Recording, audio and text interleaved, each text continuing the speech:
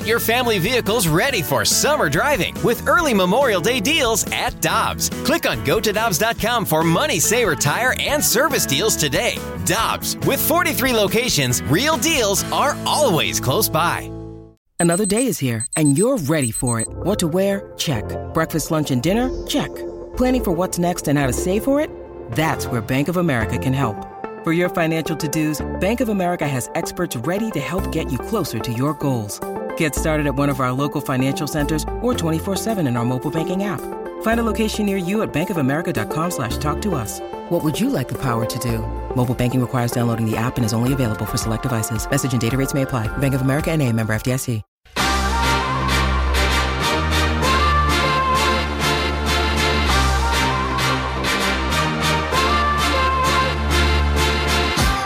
Before we came on the air, John Denton, an excerpt from his newsletter was posted on Cardinals.com on which Cardinals are most likely to be moved at the trade deadline. In that piece, he wrote the following: Jack Flaherty might not be out of town just yet. The Cardinals are still holding out hope that an 11th hour long-term extension can be reached before the Tuesday trade deadline. That is according to a source with familiarity of the club's thinking to John Denton. And John Denton joins us now via the 101 ESPN hotline. John, that is not something that I was anticipating waking up to today. Appreciate the time as always, my friend. Can you expand on your report? What is the latest that you are hearing on Jack Flaherty and the potential of him actually staying in St. Louis long term?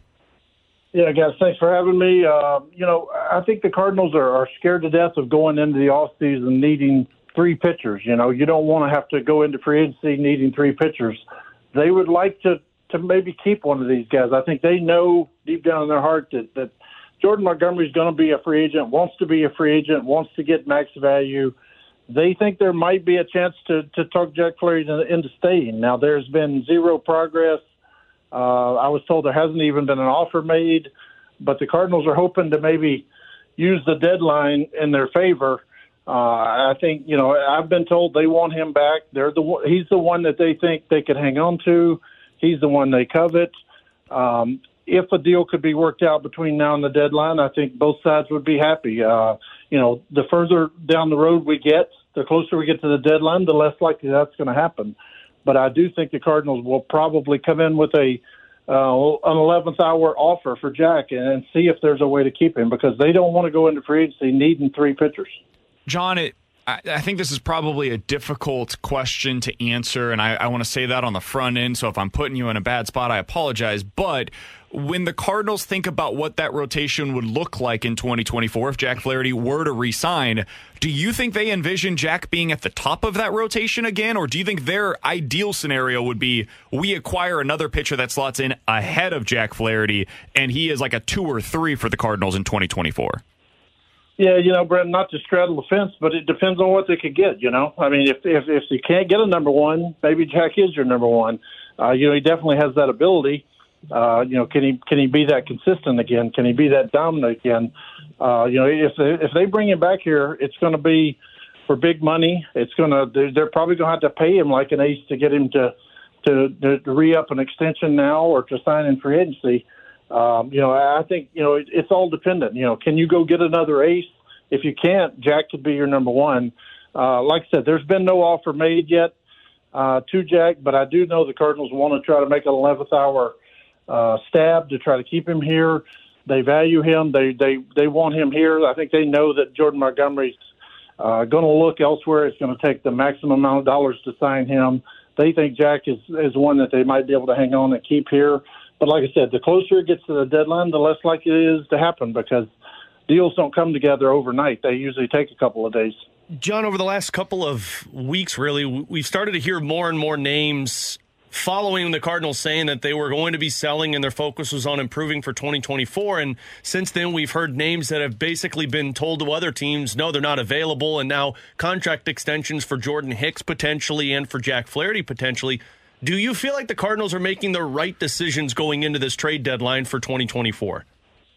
Well, there's so much of this is posturing. So much of this is, they're not available, so you better up your offer. They might be available if you up your offer. Like right now, with what you're currently offering, they're not available. But that can change. There's posturing that goes on. There's lies that goes on. There's, poker bluffs that are going on every day. And just because the guy's not available today doesn't mean he won't be available tomorrow. So a lot of times when you hear taking a guy off the market or he's not available, that just means come at me with a better offer.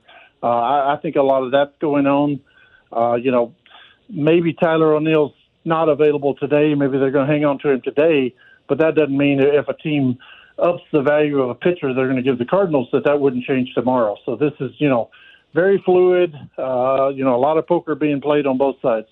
I was told the other day, John, by somebody not with the Cardinals, but on the other side of the informed conversations from the other side of these discussions, that the Cardinals are, quote, saying none of their guys are available, end quote. They then added that, of course, they're talking about all of the guys that we don't want to trade here in St. Louis. So the Gormans, the Donovans, etc. How do you think the Cardinals view their current left-handed bats in terms of availability? I think I think Nolan Gorman is close to untouchable. They did not want to trade him last year. They could have had Sean Murphy, but, Nolan Gorman would be hitting all these home runs now in Oakland instead of St. Louis. He is as close to untouchable. Obviously you're not trading Paul Goldschmidt. You're not trading Nolan Arenado. You're not trading Jordan Walker, but I would say I would put him probably fourth on that list of players you're just not going to trade. I think they could be talked into trading Lars Nootbaar. He's a guy they love.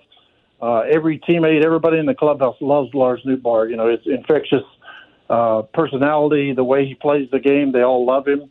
But if a team were to blow them away, I think they could look to move him. But I would say that it's highly, highly unlikely that they would move Nolan Gorman. They do not want to trade him and see him go hit 40 home runs for another team. So if that's the case, John, and we've heard how much they do really want to keep Brendan Donovan, you mentioned Lars Nootbaar. We know Dylan Carlson's name's been floated out there. Can you see this team upgrading for 2024 via the trade deadline, or is this just still going to be a wait and see until the offseason thing for the Cardinals?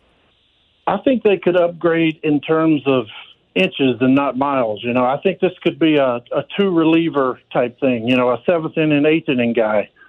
Maybe you add two more arms to the bullpen. It's not going to be sexy. It's not going to blow fans away, but it could help you. It could even help you now, and it could help you in 2024.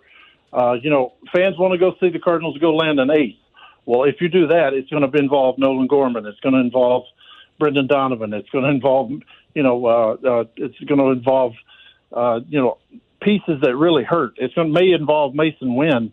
If you want that kind of level pitcher, that's why I think it's going to be like a seventh, eighth inning guy. They know they have to restock their bullpen. They know they have to basically tear it down and start over. Maybe you come out of a trade with two good arms out of the bullpen. I know that's not sexy, but I think that's more likely than landing an ace at the deadline.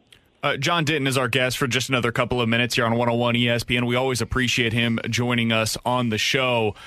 John, what is your understanding of the current situation? You mentioned the bullpen with Ryan Helsley and Jordan Hicks.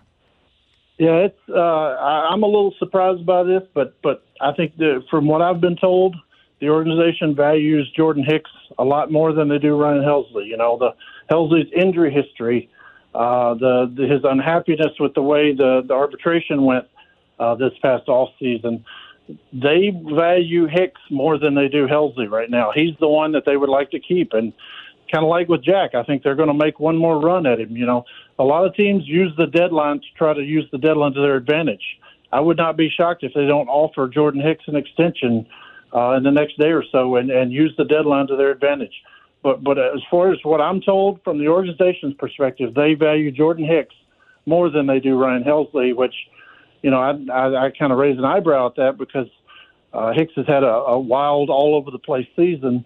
He obviously has the stuff, he has the talent, but if one of those two go, I think it will most likely be Helsley, but it could be Hicks if they can't work something out between now and the deadline. Do you think the Cardinals have learned anything about their arbitration handling based upon what we've seen over the last couple of years? You just mentioned it frustrated Ryan Helsley. We certainly knew a little bit about that. Last year, we saw what happened with Tyler O'Neill and how that impacted his season. Are the Cardinals, do you think, should they change their approach to arbitration hearings based upon what we have seen happen in season with some of those players over the last couple of years? Yeah, Brandon, I think they've got to look at their model in whole. There's the model the way they spend on pitchers, the model the way they handle arbitration. Like arbitration has such a lingering effect. It gives the guys feelings of bitterness. It creates this bad ill will between the two clubs. And I get that you want to sign a guy at market value. You don't want to overpay for a guy, but it creates so much animosity between the club. And I do think the Cardinals need to take a strong look at that, just the way they need to take a strong look at how they pay pitchers, how they evaluate prospects. There's a lot of things that they need to put into that hopper of things that need to be reevaluated because, Tyler O'Neill was crushed last year when he didn't work out an extension, and Ryan Hulsey, it's taken him quite a long time to get over what went on in the arbitration process this past offseason. So I would put it in the list of many things that the Cardinals need to reevaluate. John, we'll get you out of here on this. I know you are very high on the young Dylan Carlson. Who's he going to be an all-star for next year? I've heard Yankees. I've heard Yankees. That's what Mark Feinsand of MLB has heard the same thing as well. And, like I said, this is Randy Arozarena, Adolis Garcia all over again. Their biggest fear is they trade Dylan Carlson to the Kansas City Royals and he hits 25 home runs next year. I think everybody in St. Louis can see the talent there. Dylan just has to hit the ball better from the left side of the plate. He has had a lot more at-bats than Randy Arozarena had. He's had a lot more at-bats than Adolis Garcia. When you pull the trigger, I listened to your guys' interview with Al Avila the other day. Knowing when to pull a trigger on a guy is, that's a big-time skill, and the Cardinals are scared to death that they deal Dylan and he blows up somewhere else. At least we've never seen that happen before. It doesn't happen here, John. Hey, John, appreciate the time, man. Great reporting over at Cardinals.com. We'll be following all of your work there, certainly, and at John Denton 555 on Twitter as well. Thanks for joining us today and being flexible with your time. We'll talk with you again soon, my friend. All right, sounds good, guys. Thanks so much. Appreciate it. Take care. That's John Denton, the great reporter for Cardinals.com, joins us every other week here on BK and Ferrari.